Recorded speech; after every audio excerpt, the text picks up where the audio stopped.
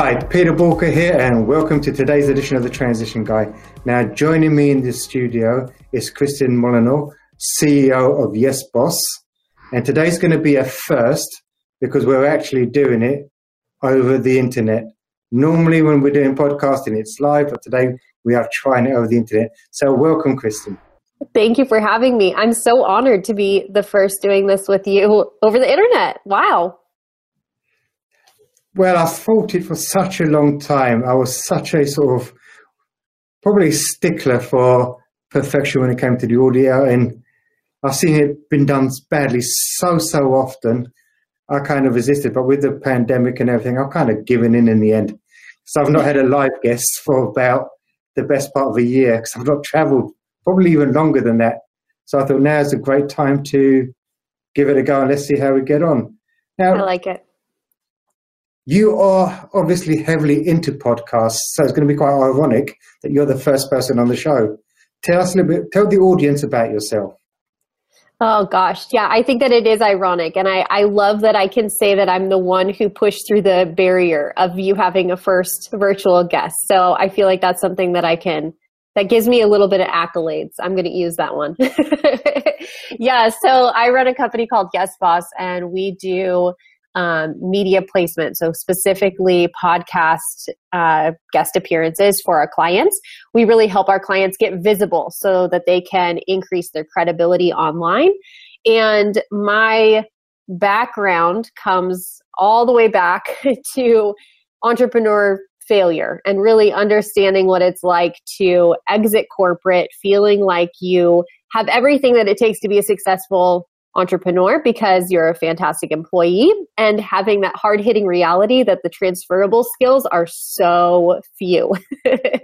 So that's kind of where my story starts. And then I pivoted into being a virtual assistant because I was desperate, honestly. I was just desperate to make some kind of money without sacrificing my freedom.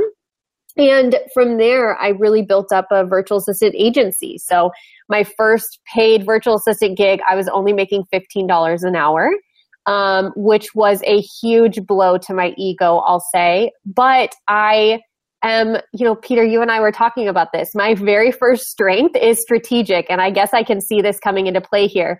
My first gig, I was making $15 an hour. And in my mind, I thought, you know what? I can get somebody else to do this for cheaper than $15 an hour. I found myself a copywriter that was a college student in the Midwest in the States, and minimum wage there was $7 or $8 an hour. And it dawned on me that I could make $7 or $8 an hour passively, or I could make $15 an hour doing something I hate. I went the passive route, started outsourcing, and just continued to snowball that model. So we got to that six-figure mark in 2018, and what I realized was that I had figured out how to uncomplicate entrepreneurship. As somebody who had just exited corporate, I was overcomplicating entrepreneurship. I was doing all the things for all the people. I was monetizing in all the ways. I was marketing in all the ways. I was just really overcomplicating things. And I wanted to get out there and talk to entrepreneurs about how entrepreneurship didn't have to be so complicated. And I told my team, I want to start by doing podcasting. It felt like like an easy entry point to get into getting my message out there and kind of making a difference for entrepreneurs. And unfortunately, what I realized after sitting on the idea for 6 months was that I had all kinds of mindset issues that were cropping up. Like I wanted to send pitches to people.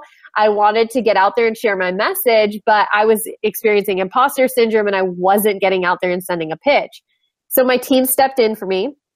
They told me that they needed to take over because I had a message to share and I wasn't getting out there. And they started pitching me for podcasts. Well, my team does not have the same mindset blocks that I do as the business owner. It's a beautiful thing to take advantage of. Isn't that interesting though? And what's quite sort of poignant at this moment in time is when you came out of corporate, you really struggled with the transition.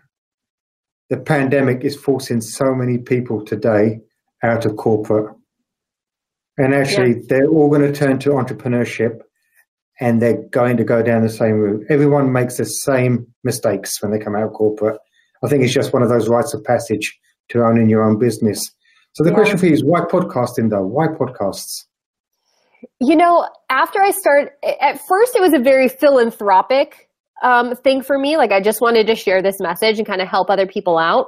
But then what happened is I looked at the analytics, and the analytics told me this is the marketing strategy. This is actually generating the leads.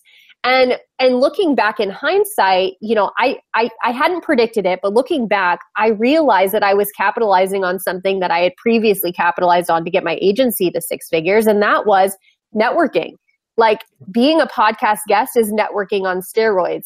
Yes, it can be PR and that you get name recognition when you get on podcasts that have a name. Yes, it's marketing and that you attract an audience that's listening to the podcast. But for me, I realized that the true value and what made a difference was I was meeting influencers. I was meeting people just like you, Peter, that I wanted in my circles. That is what made the difference for me. And so we started doing this for our clients and getting them on podcasts just to see like, okay, this strategy that worked for me, will this work for our clients too? And it did. So we stopped doing everything related to online business management and virtual assistant work. And we only now do podcast placement, helping our clients get more visible. And it has been so cool to be able to niche down in this way, for one, and two, to really be able to get results for our clients. We have a formula that we know works, and we can repeat it time and time again for people who need that visibility and credibility. But a lot of people out there will probably say that actually, but on podcast dead, is it not an oversaturated market? I don't believe that it is. I don't think you believe that it is, otherwise you wouldn't have a podcast. But the reason I would say that I don't believe that it is my answer to that. But I would also say, even if it is, it doesn't matter if you're following the same kind of strategy that I have, because podcasts could die, but entrepreneurs like you, Peter, you don't die with the medium. So like Instagram could die, or like podcasting could die, or like all these trends could die. But the people that you're meeting through podcasting, that their ambition and their businesses and their connection and their ability to make a difference in that next level of business, that doesn't die. And so that's why that relationship strategy is really the thing that stands the test of time through all of the marketing trends. Well, that's interesting. And one of the things that I tend to notice with a lot of people that do podcasts is they create a podcast. And I think it's like YouTubers, actually. Everyone that starts off with a YouTube channel has this weird sort of conception in their mind that they're going to be this YouTube millionaire. But the majority of people, probably it's only about 0.3% actually monetize YouTube. The rest do not. And everyone seems to be looking for this one big hit when it comes to their podcast. When they don't make that big hit and they don't get their 100,000 downloads, it's amazing how many podcasts all of a sudden drop to the wayside. What have you noticed? Yes, they do. They do. So we have a lot of podcasters that come in and they hit it hard in the beginning, and it doesn't give them, I've been calling it the one-hit wonder. I think people are looking for a one-hit wonder. They're either looking for their podcast to just shoot up as a podcast host, and like that one-hit wonder is, your podcast is the thing that's making money, and they're not developing the strategies behind that or leveraging the relationships, because even as a podcast host, you can leverage those relationships with people you have in the seat. On the guesting side, people are just looking for that one-hit wonder in that they want to be on like the biggest podcast with the biggest amount of downloads. And I have personal experience with this. I have been on podcasts that have millions of downloads. I have been on podcasts that the host has tens of thousands of people on their email list. And so my name goes out to that huge audience. My name does. Here's the problem. Just having my name go out one time to a big email list, or just getting published one time on somebody's podcast, I'm just a number that's like flying by for those experts. And unless you've got the formula just right, you're just the right name, or somebody's hearing you for the, 15th time, or, there's a title that really hits home for somebody, the expectations for what's going to happen on that one-hit wonder podcast, those are inaccurate. I didn't have a flood of people signing up for my email list. I didn't have a flood of new clients from that, just from showing up on the podcast. What I have had, though, is even with the people who have large followings, fostering that relationship has done things for me, like I'm able to infiltrate their email list. I'm able to do a joint venture partnership where we're doing multiple promotions for a webinar that I do for them. So the relationship is really where the tides shift, and you go from being just one name that's popped out, one name that's just a number on their list, to something where the person behind the mic is like, hey, let's figure out how we can really make some money together. That is where it becomes not a vanity metric, but that's where it becomes a profitable relationship. And I would probably say 95% of all podcasters probably fall in the first category. It's the vanity. It's the vanity. And the other thing is, and a lot of people don't understand it's a long game. I mean, I took time out of my podcast because I probably fell into a frustrated category at one stage and got totally peed off with it and thought, okay, no. But the one thing that I did find interesting is that a lot of the topics that you cover, whether it's on video, whether it's on podcasting, what's really interesting is they're situational. So actually, during the pandemic, probably one of my most popular episodes happened to be my second episode in, when I was talking about what is business coaching. Because all of a sudden, when businesses were sort of faced with probably their single biggest challenge since the GFC, they were probably thinking, damn, how do I get out of this? How do I navigate this? And all of a sudden, out of nowhere, bang. Yeah. It just went through the roof. So I think patience is also a very important factor in all this. You've got to be able to say to yourself, it's a long game. And when you're creating that content, you're not creating content just for today. You're creating content for tomorrow. And actually, it does get found. If you tag it up properly and you've got all the right descriptions over a period of time, it does get found. It's evergreen content. Absolutely. Yeah, it is. And you kind of hit on something that I've seen that has really worked for me. I've gotten in with podcasts that are in the beginning stages, and those have been some of my most profitable relationships, to be honest, because what happens with a newer podcaster is they're putting a whole lot more effort into promoting their episodes. So you as the guest, if we're talking about that specifically, as the guest, you're getting even more bandwidth. You're getting more promotion. It's not just that one thing. It's like people keep feeding back.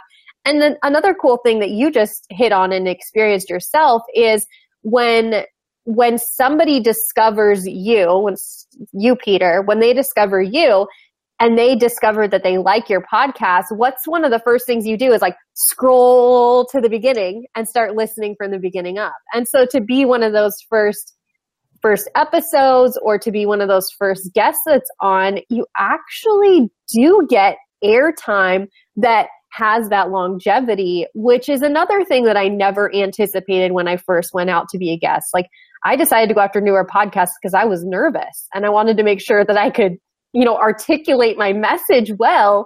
But those have been really fruitful podcast episodes for me and really fruitful relationships.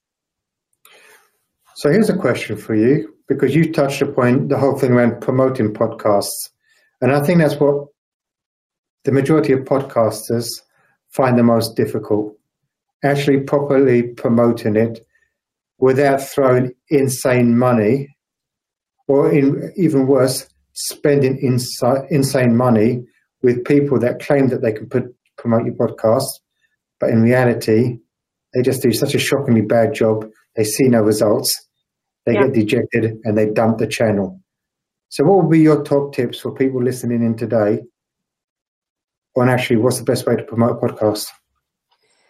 So when it comes to promoting your podcast as a host, I feel like I would be I probably shouldn't give a ton of advice. Like I feel like I know that you have got to get out there and you've got to share the message. And I've seen people do it beautifully, but being on the host side, like I have not promoted from a host perspective. I feel like I would be kind of telling you in theory rather than in practice.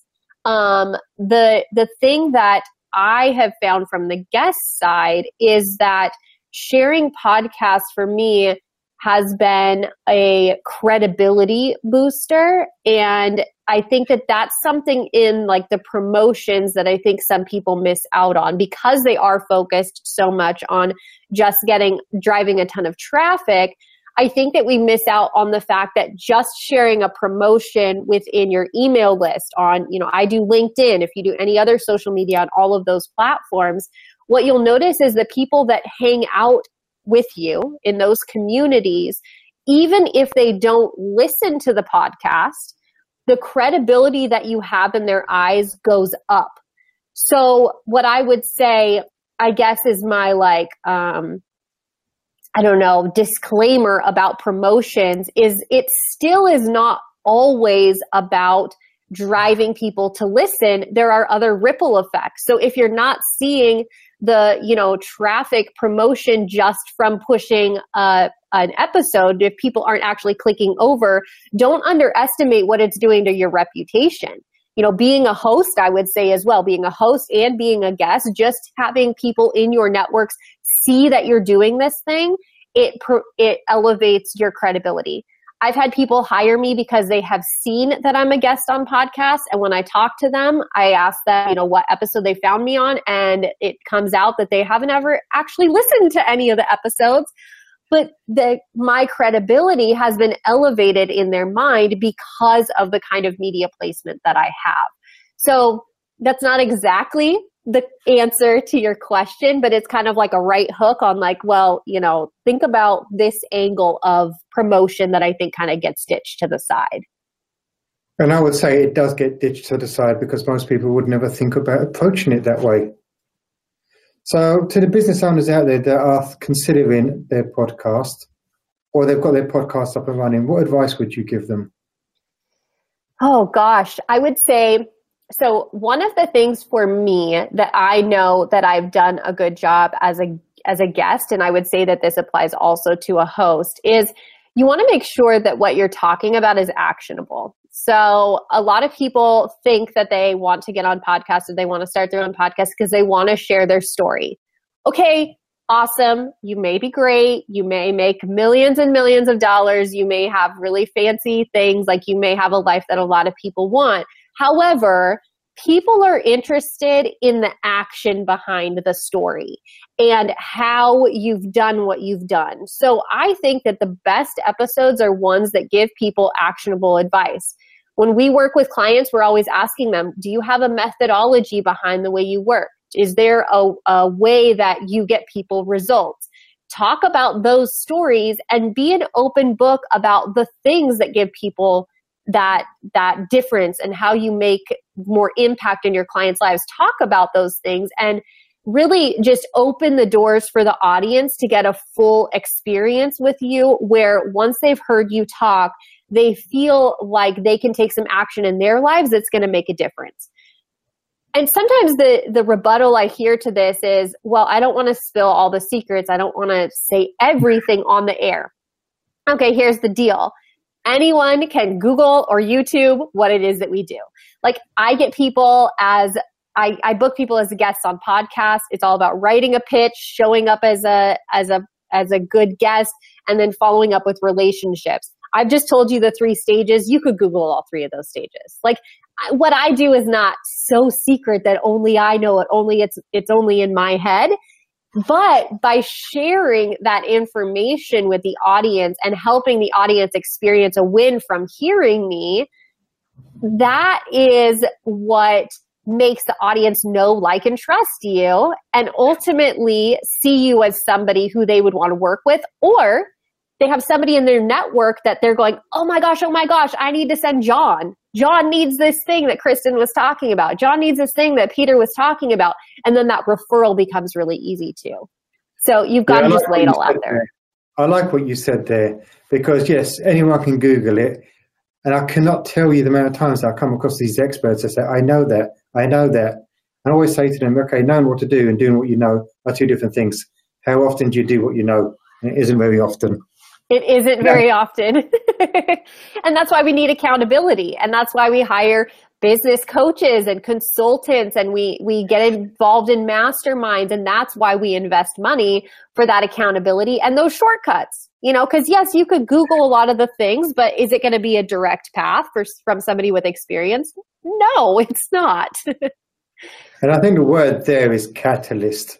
They're actually the people that you bring in. If they're a catalyst to get you to your destination a lot quicker, then it's a great investment. So if people want to know more about you, where do they go? So you can check us out on our website. You can check out what we do for our clients there. It's yesbossva.com. And then the place that I hang out on LinkedIn. Social media gives me a headache, and LinkedIn is the only place that I've found that doesn't drive me crazy. And I've found that you can build a business on relationships, and you don't have to hang out on every single social media platform to get that visibility and credibility to grow a successful business. So cool thing about me is my name is spelled uniquely thanks to my husband. So when you search for me in that search bar on LinkedIn, I'm the only one. I'm the only Kristen Molinar. That's fantastic. I'm the same. Catch me on LinkedIn, but you won't catch me on most other platforms. Yeah. It's not necessary. And if you were to give the audience one parting gift today, one parting comment, what would it be? Oh, I would say in everything that you're doing in your business, focus on relationships. So, the reason that podcast guesting works for me is because I'm focused on relationships, but this also worked when I wasn't on podcasts. This also worked when I was meeting people at conferences.